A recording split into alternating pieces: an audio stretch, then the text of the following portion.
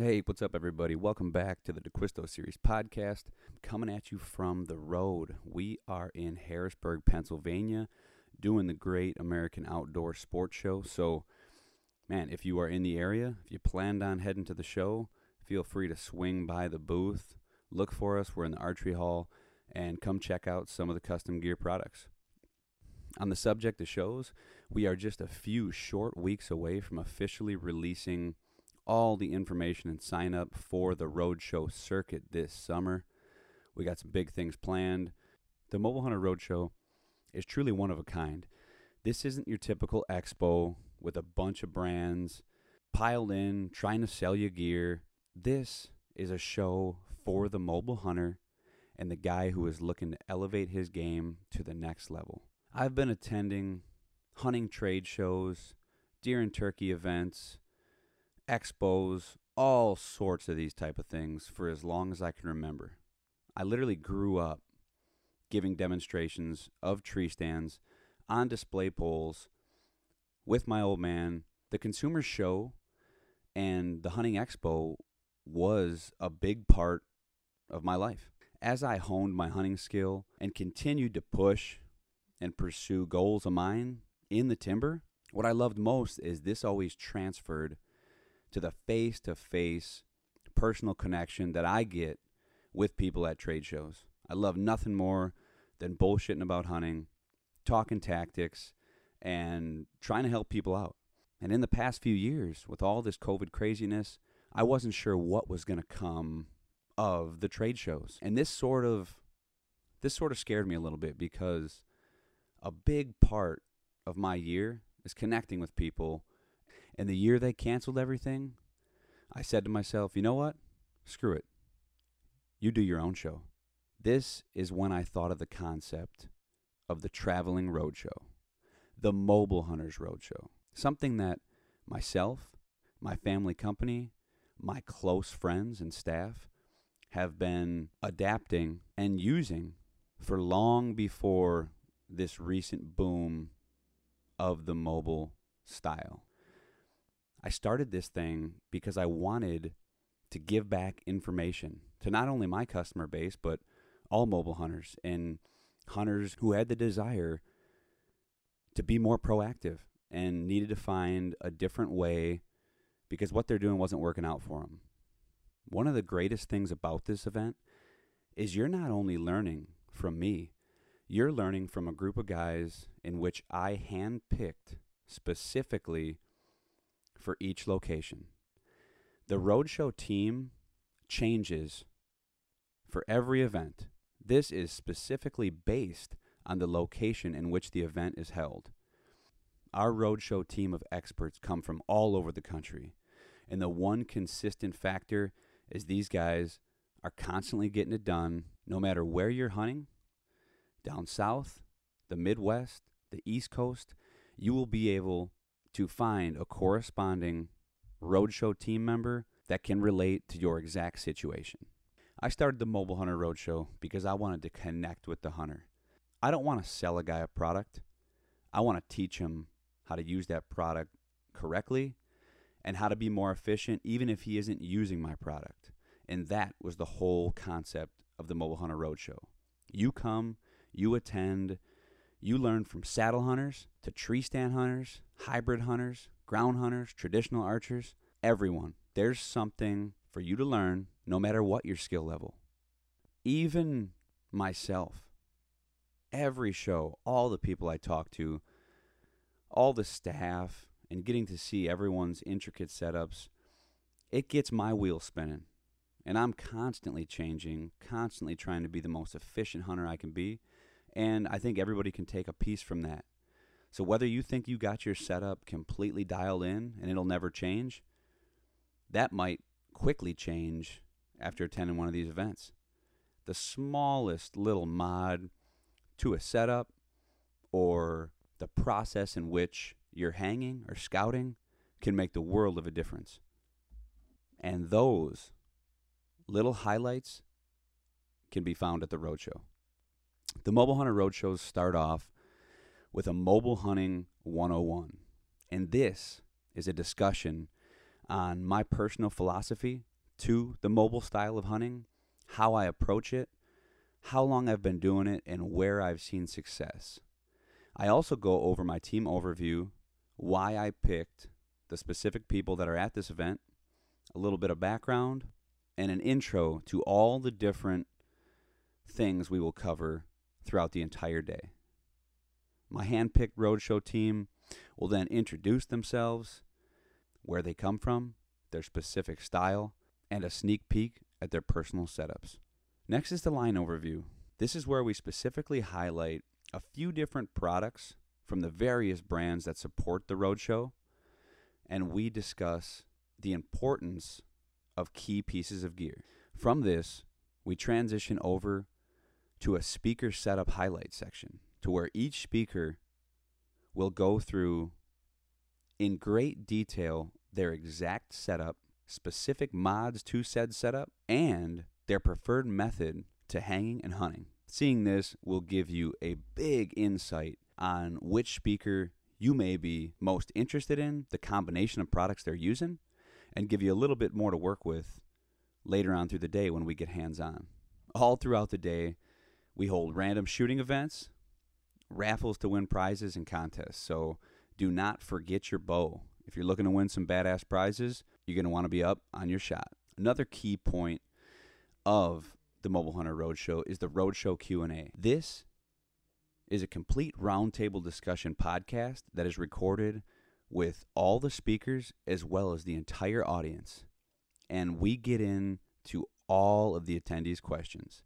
At the beginning of each event, we set out a notebook and we encourage all the attendees to write down any questions they have about mobile hunting, whether that be scouting, hanging stands, map questions, product questions, anything that they have. This is an awesome way to give the opportunity to attendees to pick the brains of some of our experts on points that they may be having trouble with. New for this year, we will actually be implementing a specific mapping segment to these shows in which we will break down e-scouting properties, choosing new properties, utilizing mapping apps to make you more efficient in your mobile expeditions, and identifying some key areas of benefit without stepping foot on the ground. The bread and butter of the Mobile Hunter Roadshow takes place in the Tree Stand Hang Workshop. This is a specifically designed training session to answer all your questions on mobile tree stand setups.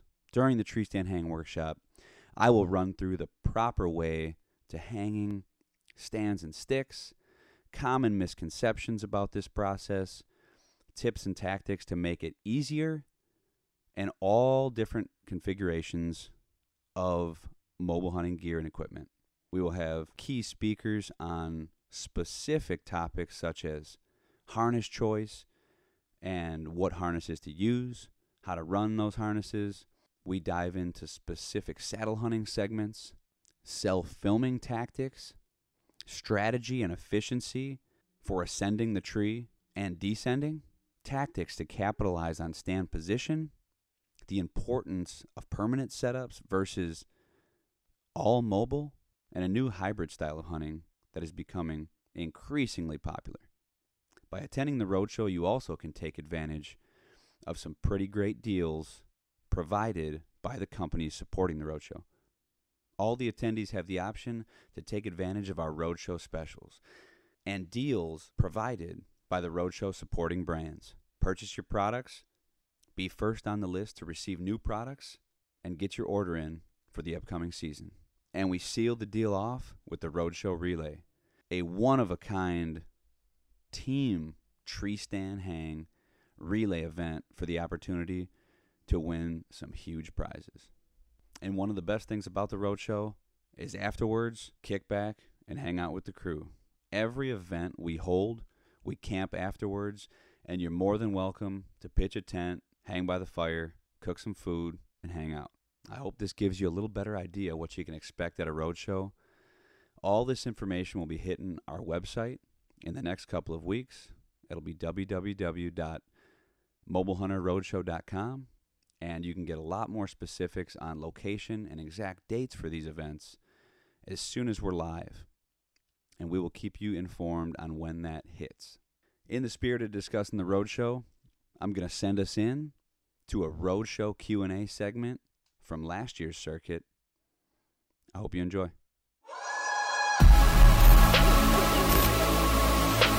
There you have it. That is the really getting jacked up. All right, I'm going to go randomly through here. So this is a good question. Do you believe in the October lull, and why? I particularly like this question because I have killed a lot of deer over the years in the quote-unquote October lull.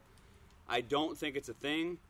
I think the people who, or the concept of the October lull was created by people who were hunting the wrong areas in that time of October. Everybody looks at hunting and they look at what they expect to see and action they expect to have, and they always base it on rut activity, and they base it on late October and bucks getting squirrely.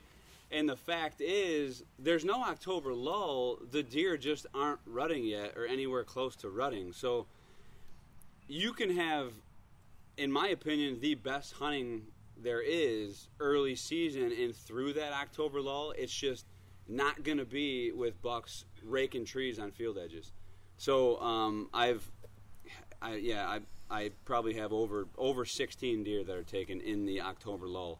They're taken in thick timber, deep in the woods, close to bedding, it's just I think it's complete BS. So we'll let everybody else kind of chime into this. Anybody got any particular things how they would like to answer that question? I think it goes hand in hand with the quote-unquote, like, that buck went nocturnal on me. It's kind of the same thing. Every deer is somewhere in daylight. You just have to be in the right location to make that happen. Like Cody said, it's generally going to be closer to bedding. October is my favorite time to hunt, especially the first couple weeks of October. That's when I kill 95% of my deer, so I'm in the same boat. I would agree. I think we talked a little bit about it earlier with, like, that getting so zoned in on, like, those summer deer and focusing on, like, all your scouting, and these guys, they just focus on these deer in fields and moving and shaking and all of, like, what they're doing during the summertime and their habit, and then they transition to their fall pattern, which is completely different, whether it's an entire different area, a mile or 2 miles away, or whether it's, just further into the timber, closer to bedding. They're going to move, they're going to shift, and that, I think that was, like Cody said, that was an excuse for guys hunting the wrong areas because they're hunting that summer pattern still, and you can't count on those deer being back in that same area until the rut when they're realistically anywhere. So it makes a big difference, being able to key in on October. That's, I second both Jake and Cody in the fact that that's my favorite time to be in the woods. I think that's just when people lose their deer. Yeah. That you're coming out of that transition, and they're going out of bachelor groups, and they're kind of getting on their own. And it ain't that he ain't moving as much as he was. He's just not where you thought he was. Yeah. And you're looking for him in the same places. So you just haven't found him again yet. And then people kind of, that's such a myth, or I guess the October lull thing, is people use that as a crutch not to go. So then they're like, shit, it's October 13th. I ain't going. You know what I mean? I ain't going on October 10th and said it's 90 degrees. Yeah. And then, so therefore, I got a lot of buddies that won't hunt till November 1st because they just don't think the hunting's any good. Mm-hmm. I kill most of my deer way before November 1st usually. And then my lip stuck out after November 1st if I ain't seeing them. So I think it's kind of a myth. So it got coined back in the 80s, and all these riders jumped on it because they weren't successful. Mm-hmm. Then it even got worse in the 90s when you had the TV guys going to outfitters. So they would hunt early, first couple days of October, late September. Then they wouldn't hunt because they wasn't successful. Then towards the end of October, they started seeing deer and killing deer. Mm-hmm. So they kept pushing it, and the next thing you know, everybody's believing it. Mm-hmm. And the whole reason is like they've already stated, they're not traveling very far from their bedding, so you got to get in tight. Most people were setting, traditional pinches, field edges, scraping areas, whatever, and they just weren't getting in and hunting down a deer. They were just hunting areas for deer. I have more of a November lull than I do an October lull. Yeah. That where you're hunting that deer and he's not, you can't find him because he's not there anymore. He's running. The October thing is more of a, like I said, especially if he's not a dominant buck. He may be a 160-inch buck you're hunting, but that don't mean he's dominant. And if everybody's getting a little aggressive and he's timid, he may have to move a couple ridges over because he's about to get ready to get his hind end kicked. So you just kind of got to find out where he's at. That's a good point, man. Deer don't know that they got a big rack. It's all personality. So I mean, I've seen big bucks get ran off by tiny bucks, and it's like the specific deer. But yeah, so I think that pretty much. I mean, I don't know if Byron, if you want to cover anything, but we're. Nah, let's move on. I've shot the 0. Who? Do you mind, guys? Mind if I ask who asked that question? You did? Awesome question, man. You get a wind bottle. I'm going to give you a wind bottle, and I'm going to touch base on these wind bottles real quick. So I'd like to see a show of hands who actively checks their wind when they're hunting. Like, just everybody doing it, everybody's keeping an eye on that. That's better to see, a lot better than some of the previous. You guys are head and heels above some of the other groups. If you haven't seen this product, it's a pretty cool product that we got through Custom Gear. What this essentially is I think it's a hunter's lifeline. So things that I've always had with me since the beginning that I kind of coming up hunting was taught about was it was always about wind direction. Wind direction was everything. And along with that, one thing that was always on my person since I was 10 years old was a compass. And there's a lot of people who think they can do without a compass or think they know what direction you're looking. Man, everybody's been turned around, and unless you have a compass and you're actually looking at it, you probably really don't know what exactly north is or what direction is exactly you're looking at. It could be just a hair off, or you could be way off, right? Even phones. I've had my phone with the whole syncing deal and the figure 8 and the maps. Even that can get confusing. Looking at an aerial, looking at your supposed location, that you can literally watch the dot do this when you're looking at the map. Everybody ever see that? Well, how the hell are you supposed to really get an accurate depiction of your wind at the tree you are exactly at without knowing the actual direction? And when you start getting to the point where you're playing that wind to a hard cut, and you need to know exactly where it goes, you need a compass, and you need something that's going to tell you what the wind's going. This awesome little guy combines all three things that I've taken and that I've learned to hunt with in one. So on the top section, you have your standard, your powder substance that you can check wind with. You can fill that with baby powder, scent-free cornstarch, any sort of thing like that, just to get that stiff wind direction. And on the other side, under the compass, is a little pouch that you can store some milkweed in there, or cotton balls, or just any synthetic type of cattail, whatever you want to use to check your thermals. Not only wind direction, but your thermals. So now in this one little device, you've eliminated those few things, and you have it all right here. So I can literally take some milkweed out, drop it, see exactly what the thermals are doing, exactly where it's pulling due to this compass direction. And anybody who's not actively checking their wind needs to start doing that, and this is a really good way to do that. So if you had 1 week to hunt, what week would it be? Any week jumping out at you guys? So for me, it's first week, and reason being is I can catch those bucks the first week of October or the last week of September, depending on season, in some sort of pattern. So I can keep tabs on them. I know they're going from a strict bedding to food pattern, and I can flank them. I can get in there and get close. They're not pressured. We have in Ohio, the majority of out-of-state hunters end up hunting between the last week of October and the first 2 weeks of November, and nobody's even looking at that first week. I mean, it's basically untouched deer at that point. So you have a lot of land to yourself, and you can make a lot of moves. Mine depends on weather. If I had, 6 inches of snow and highs in the 20s, it would be, first week of January. But other than that, probably it would be the last week of October. I like getting tied on bucks that I know of. They're still home, and I can set up on them. They're spunky. They're ready to bust loose. They'll move a little bit more, get late, get back to their bedding later, and they'll move a little bit more earlier in the evening. So that would be mine. I don't think my game is as tactical as your guys, I think, for that early half. So I'm going to go like November 8th-ish plus 7 days or 5 days, whatever this week consists of. And I think the reason behind that, I feel like a lot of times that first week in November, pressure's high, but tend to get a warm front. I feel like those first couple days in November, it seems, over the years. And then I do have a Hail Mary where I've killed 2 bucks on like November 14th on a certain ridge. So I feel those does are kind of patterned at this point, that it seems to be a hot one, seems to be there that time. So that's my get the later half of that week. I think I'll just sit the best pinch on that ridge. I think if it's my farm and it's food plots I got out and it's known food sources, that I'm going to say the first week I'm with him, because like you say, most people say, it's mosquitoes, it's hot, I ain't hunting, and deer don't care about that. They're eating, they're someplace and they're real patternable. If it was someplace I was going on a trip, it'd probably have to be like last week of October, to where you could go, and if you go too early, there's no sign there really even to read. I mean, you're just reading, if you go there, if it was a trip, that's when they're making the sign.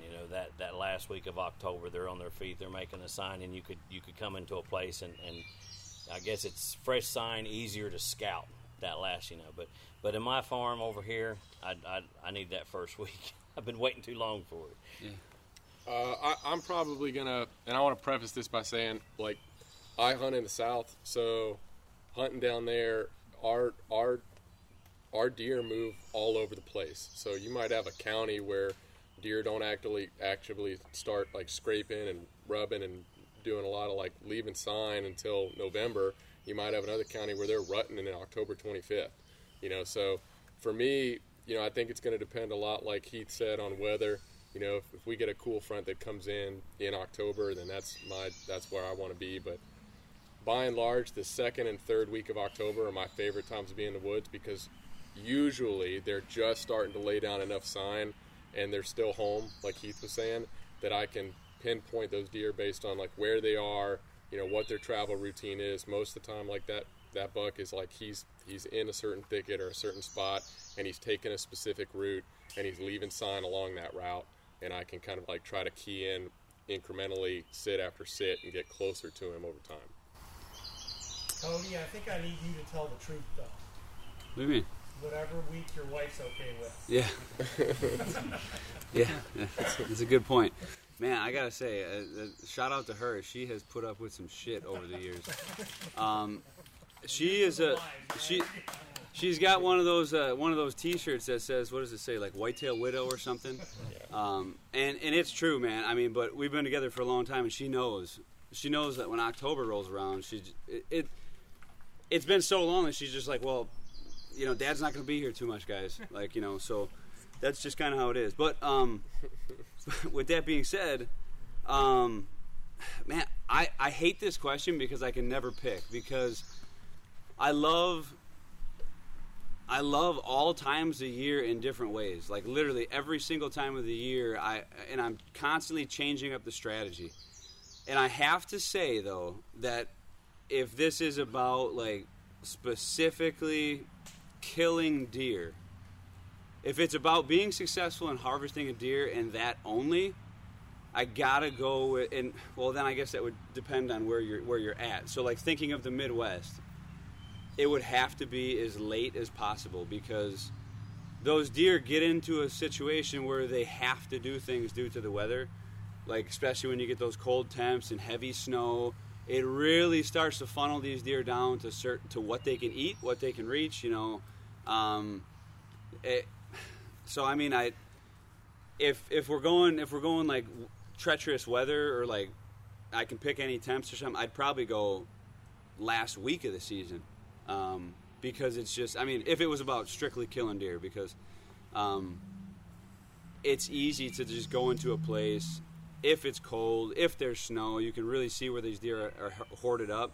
And a lot of times you can pinpoint very like rare food sources. Like I've killed numerous deer eating just hoarded up on locust pods very late. Just because like that's all they're getting at. All the stuff is picked over. They're in the timber, held up. Deep snow is keeping them from going elsewhere. And you can really kind of sneak in there and use that to your advantage. So I'd probably go around that area, but you can't. It's so hard to pick. Who asked that question? Win bottle. Yes. Was that number 2? Is that the same guy? That's my first. Oh, I was about to say. All right. Okay. Here's a good one for you Ohio boys. Let's see. Best places to scout and locate buck bedding on very steep terrain early to mid-October. So my take to that, I begin season, let's say in January. I'll e-scout, and I'll pick out leeward ridges. So in Ohio, we have a predominant west wind or a southwest wind. So I'll pick out ridges that face either to the north or to the east, and throughout the spring, I'll put boots on the ground in all those areas. I'm looking for very specific things. So I'm looking for ridges that run north-south or east-west, and the leeward side of that ridge will have like little points that jut out. Those points normally have pretty good bedding on them.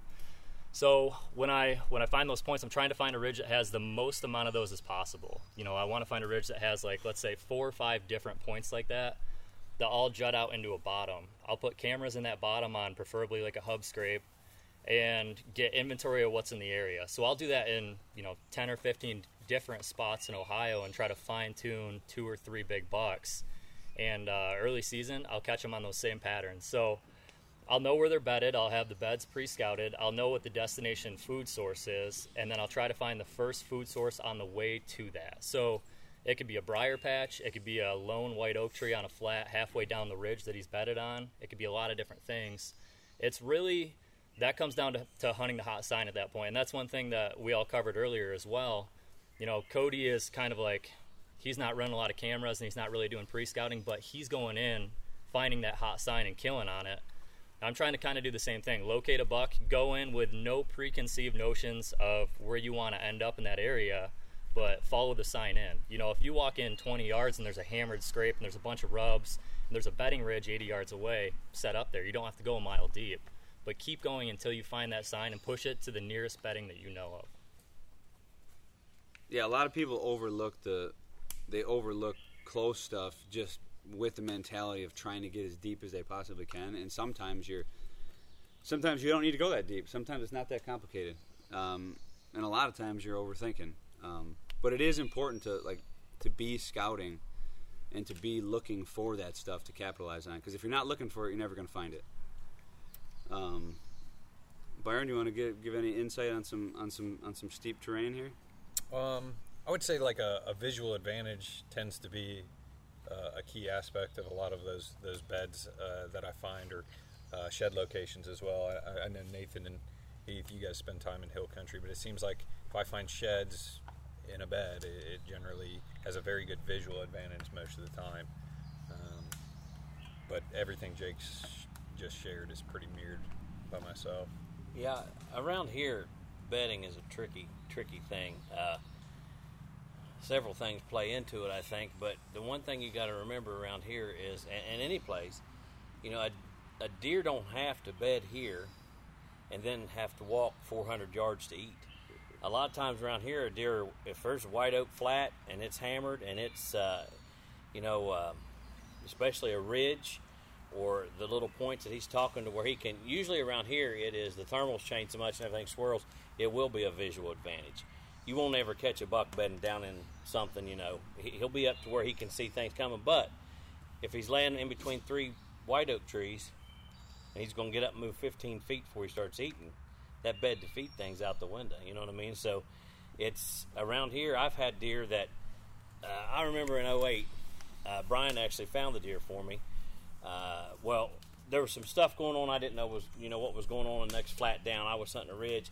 And I said, man, will you pop up a climber down there? You remember this? I said, will you pop up a climber down there and just help me out here? I said, I've got this buck I was hunting. It had about a 7 or 8 inch drop tine. I was really wanting to kill it. And I said, it seemed like it was deep into the season, but it was like I ended up killing him like October 8th. But I really thought I'd kill him that first week because I knew exactly where he was eating. Didn't really know where he was bedding, but I had a camera, where he was eating. And, anyways, he goes over the ridge there and sets up way off from where. And he comes back and he's like, man, it's so thick down in there. He's like, and he starts telling me, he's like, I'm just seeing legs. He said, I seen some antler, right? And I'm like, well, where was they? They had to be bedded like right there. I mean, they wasn't going. And so the next weekend, he said, you need to, and he told me where I need to hang the stand. He said, there's a little maple or something.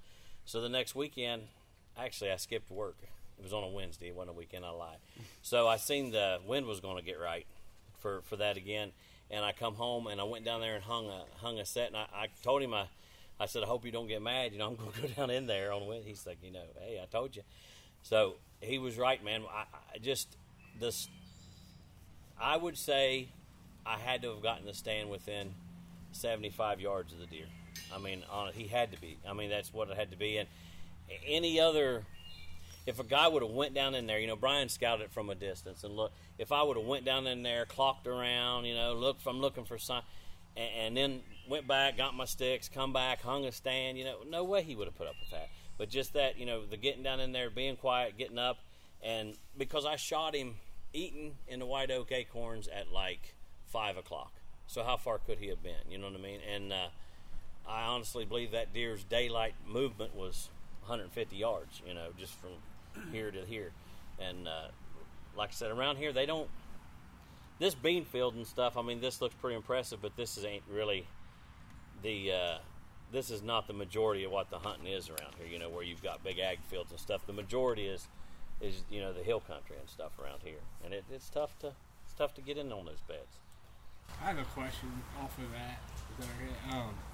So could you have snuck in on that deer in the morning, maybe the right pressure or something before he got back to bed? Was that like I said, around here, I mean, what you got to look at in morning hunting, and if you find morning spots are so hard to find, and a lot of times you almost cop out from hunting because you're like, darn, where do I go anymore?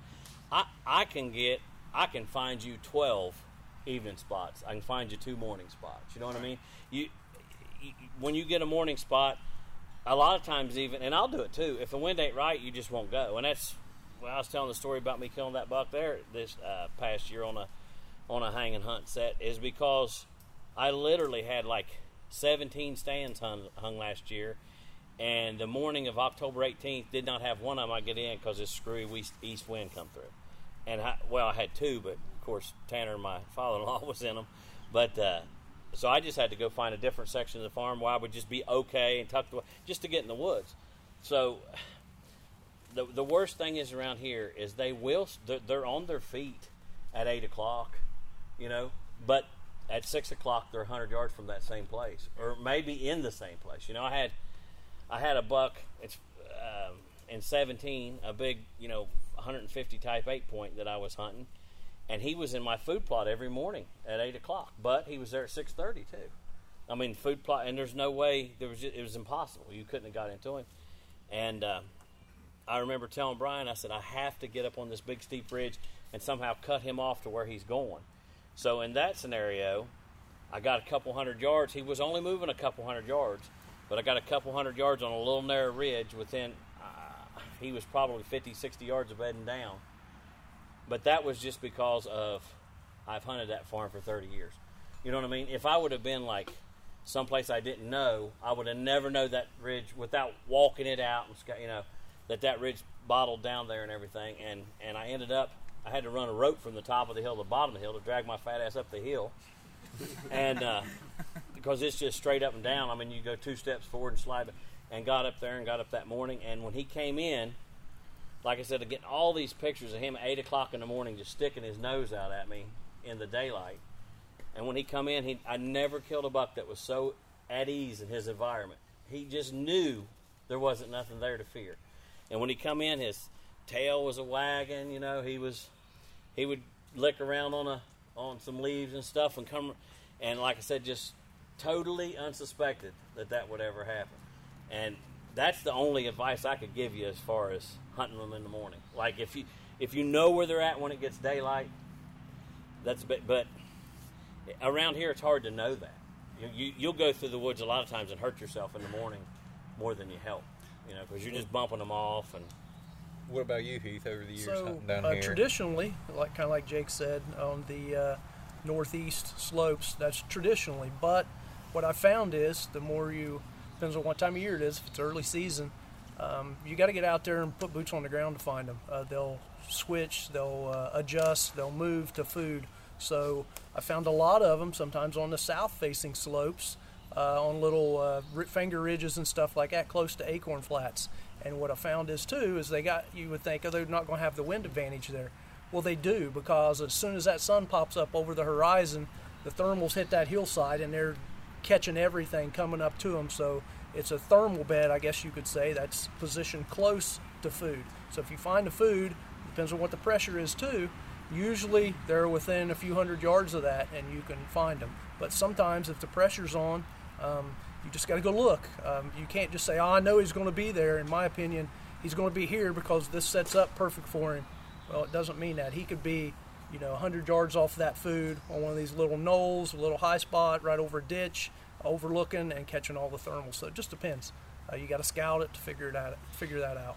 And it changes from year to year. You could have these white oaks producing acorns one year, and the next year they're not producing, so he has no reason to be there.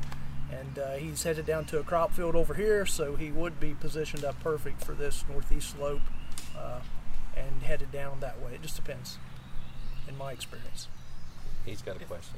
If you have the 4 or 5 fingerlings coming down, steep and all that, and say the deer's bedding before daylight, you had a super, super calm night, do you think the deer's more looking for a real thick area to bed in, or do you think they're still going for a visual advantage if they're the thermal, the sun's not come up yet, not pulling thermal?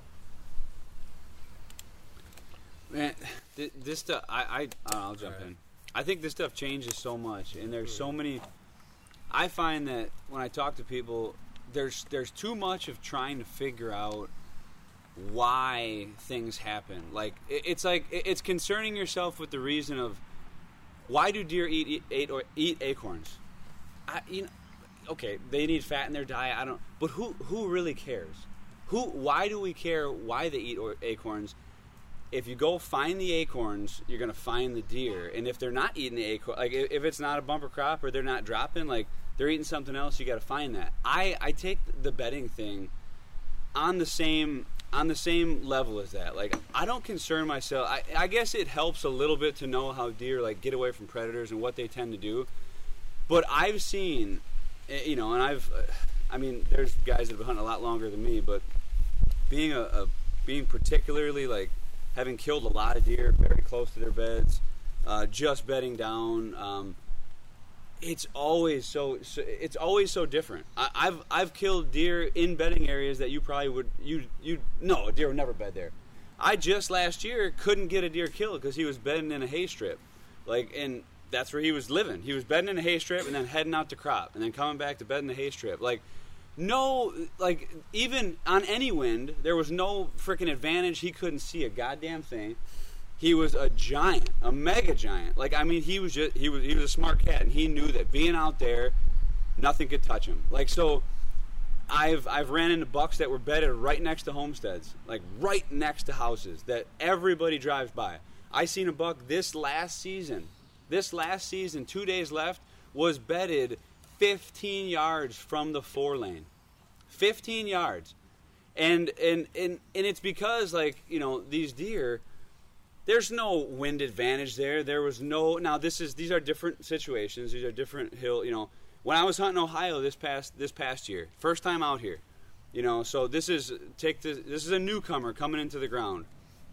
My one mission was to find deer. So I got out and I freaking walked and started looking for deer, and I found deer. And a really good point that Nathan made, I found so many spots. I found one spot in particular that I was literally foaming at the mouth to hunt, and I'm like, oh man, if I could get here in the morning, I'll probably kill something. It's set up just like everything I've ever seen. It was actually 3/4 up a ridge. It was this little shelf that flattened out, and this buck had it shredded. I probably kicked him off that ridge on the way up there. All the freaking noise I was making on that shale rock bullshit. And I probably kicked him off there, but I knew if I could get there, and I looked at it, I was like, there's absolutely no way I will get here in the morning. I'll probably freaking fall off this cliff, It was so, I couldn't do it in the morning, so I bypassed that spot. I got as close to there as I could, and I was way too low, and thermals screwed me. But, I was just setting out to find deer and to find spots, find food, just look at the sign, look at what was going on in that particular instance. So I would urge people to just do their diligence scouting, and you can start. Yes, those things will definitely help you. Like you guys talked about if you can get, I look at these hills out here, and like there's no way to tell which ridges have oaks by looking at a freaking topo. I mean, if you can, I'd like to know that, but like you don't know that. You got to go check it out. You got to go. So a lot of this stuff is just putting in the time and effort to literally get there and see what's going on, because it's just so different all the time. I don't even know if that helps you in any way, but that's kind of how I look at it. Because I tend to overcomplicate things. If I start looking for one particular scenario and I'm overlooking everything else, and I'll get hung up on that, and I just start like gravitating toward looking in this area because it looks like this, or that one because they're supposed to be doing this, and it just doesn't. I'll play up that real quick, just the standpoints. Like I don't hunt the mountains nearly as much as I do, the flatland. Like I hunt a little bit in western North Carolina, a little bit in Virginia, and I do my best to avoid steep terrain the best I can. I don't do as well in it, but when I approach those areas, I approach them the same way I do flatland. I look for edge, I look for thick. So like when I'm in the mountains, I'm looking for benches and laurel, usually, if there's laurel there. If it's not, then like in western North Carolina, I look for old cutovers. If I can find an old cutover that's super deep, I'm not good enough at being a mountain guy to be able to say, this slope and this wind, and I can pre-predict him being here and being there. But what I can do is I can identify, hey, there's a whole bunch of edge right here. It's far away from access. I know that my predominant wind that time of year is going to come this direction. Then I can boots on the ground and get in there and identify, oh man, I can walk the edge of that clear cut or the edge of that laurel thicket and, work around that bench and identify, hey, he's coming in this way, he's going out this way. A lot like Cody did in Ohio when he got here. And be like, get a pretty good idea of the way I'm going to attack that piece. You don't have to be a wizard, you just use what you know. Yeah, that's. I think we covered that pretty good. Who asked that one? Oh, that's man. Double up. 2 in a row. Well, give it to your buddy. Might have 4 or 5 on mine. Same handwriting, it looks like. All right. Okay, this is an interesting one, and while we're on the mountain topic, Nathan, you might be able to put some good stuff to this, but I'll give my take on it. So, all right. So there's 2 questions. It might even be the same guy. Who knows? There's 2 questions, but one is revolving around mountain bucks at high elevation, not using the same beds, and then it also says playing the wind is hard because if you're dropping down the ridge, the wind swirls, which is a very good point. I mean, so like when I came here, or when I go to a place with a lot of like varying, elevation, I try and take what I experience in the Midwest on that smaller scale and apply it to the bigger. So that was my biggest. I will say that was my biggest thing to overcome when I got here was the thermals, because it's happening on such a bigger scale. Now in Iowa, where I'm at, it's bluff country, so we do have some pretty steep bluffs, and they do some. The thermals does some just gnarly shit.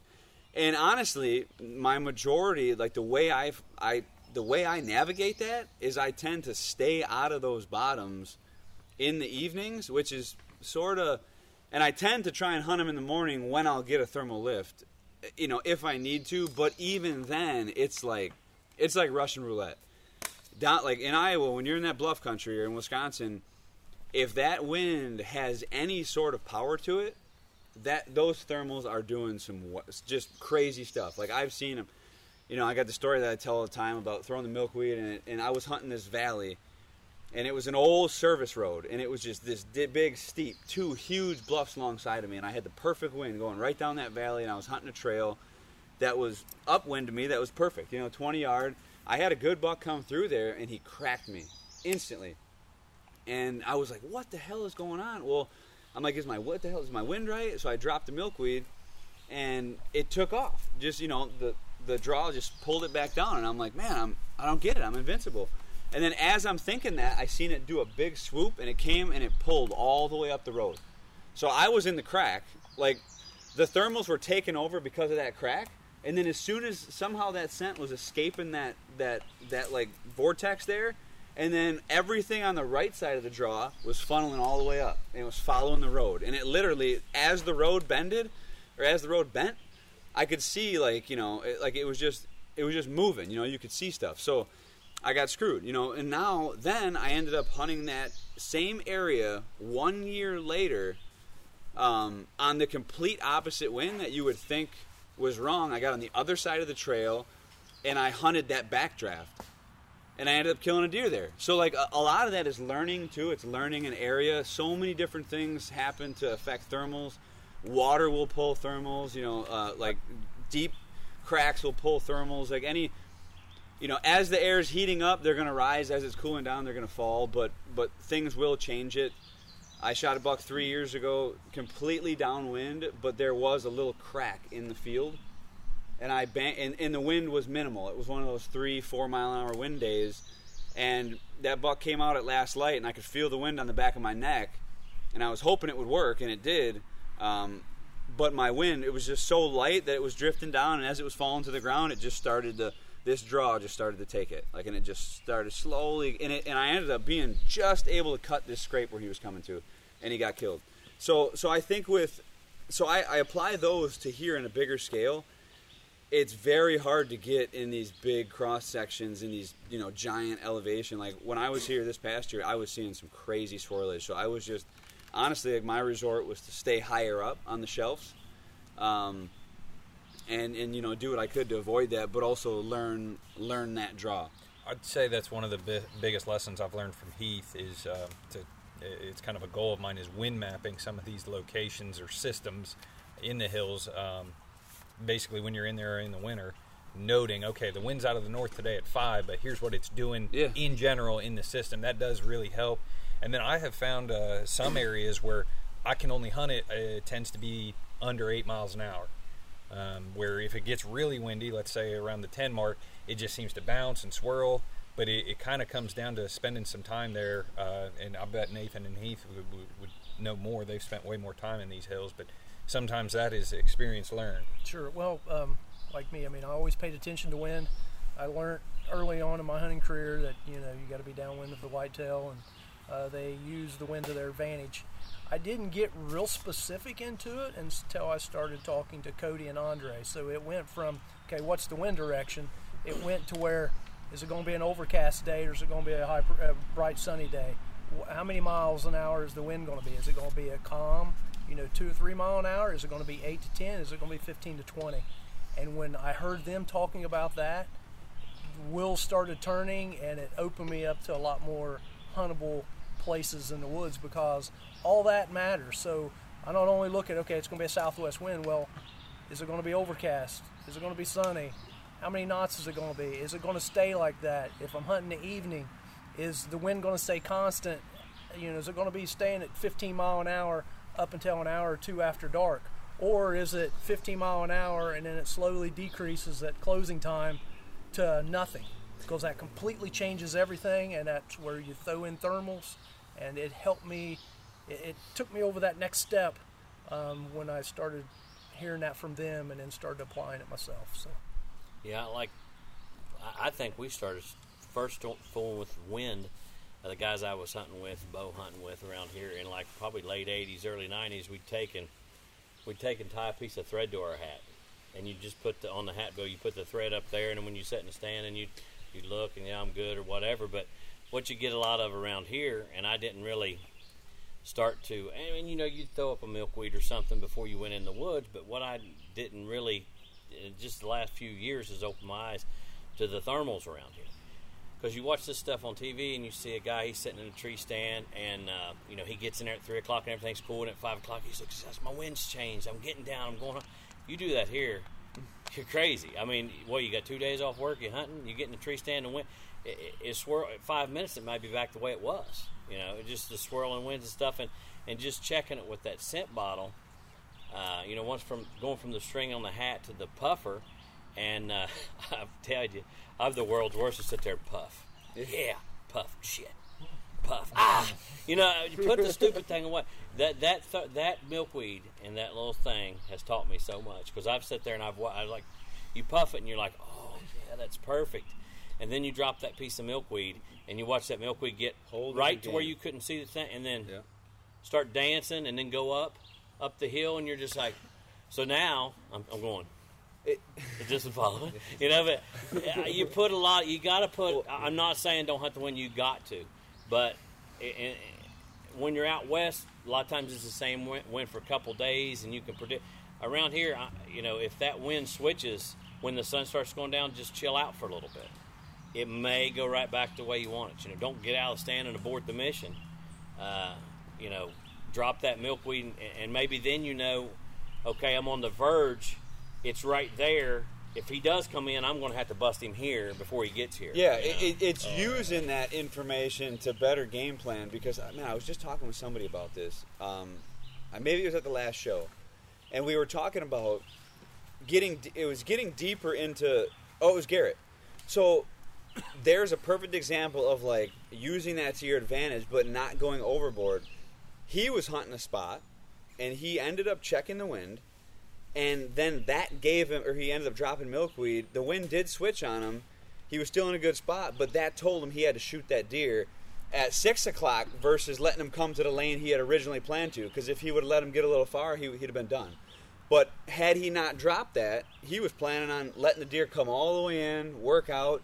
And I've always been an advocate of, like, shoot him as soon as you can. But that right there, like, it's not all about, like you said, you don't have to go to the extreme and abort the mission, instantaneously, but that's where, too, this stuff is just nuts. And when you start to take into account the small details, like Heath was talking about, that's when you can really get dangerous. Like, when you understand that stuff, then you combine that with a certain spot that you've hunted before or not hunted before, or you know what to look for. It's just like manipulating, these areas that you scout and find. Like, to do that, and to manipulate an area, you need to understand all those little things. Like, or anybody can go find a good area, set up in there, and, let's say, they just happen to pick the right wind, the buck comes in, and they shoot him and they get a good buck. But to consistently do that, year in, year out, 5 years, 10 years, 15 years, 20 years, like, that shit takes figuring it out. There's a lot of guys out there with 1-2 big deer, but when you start to see guys like Heath that every year, like, those pieces of information become so valuable, and they go into the thought process every single day, not just like, oh, yeah, this wind looks good. So that's when you start getting crazy results. And it took me, for years, I'd find these awesome spots. And I was always too young, too proud to ask for help, and I'd find these cool spots, and I'd go and I'd screw the deer up. I'd bump them out of there, they'd be gone. And I'd always had the mentality like, oh, screw it, I'll find another deer. And then I'd go hunt my ass off. I'd find another deer. I'd miss them. I'd go hunt my ass off. Like that. I was creating opportunities so much, and I wasn't capitalizing on them. And that's because I wasn't looking into the picture all the way. Like, I didn't have those little key items that took me years and years to learn. Like, not only that, you start getting to the point where you have 20, 30 deer on the wall. The knowledge you gain just from witnessing all those occurrences. Like, think of all the deer that you shot, Heath. All those times you drew on a deer, all those setups, all those wind directions, all those thermals, dude, that shit just goes in the Rolodex, and it just builds up and builds up and builds up, and you start to apply those no matter where you are, and no matter what terrain. And you can I take pieces of Wisconsin and I apply them to Illinois. They don't all work, but they're all whitetails. So it's a really cool. You can get lost in thermals, but anybody who's not paying attention to thermals or wind, it goes again. Like, just start watching it, and you'll be surprised what you learn. Well, there you have it. A great example of the discussions that we can get into at the Roadshow and the information that you can gain as an attendee. I look forward to seeing you. And remember, stay mobile. See you next time.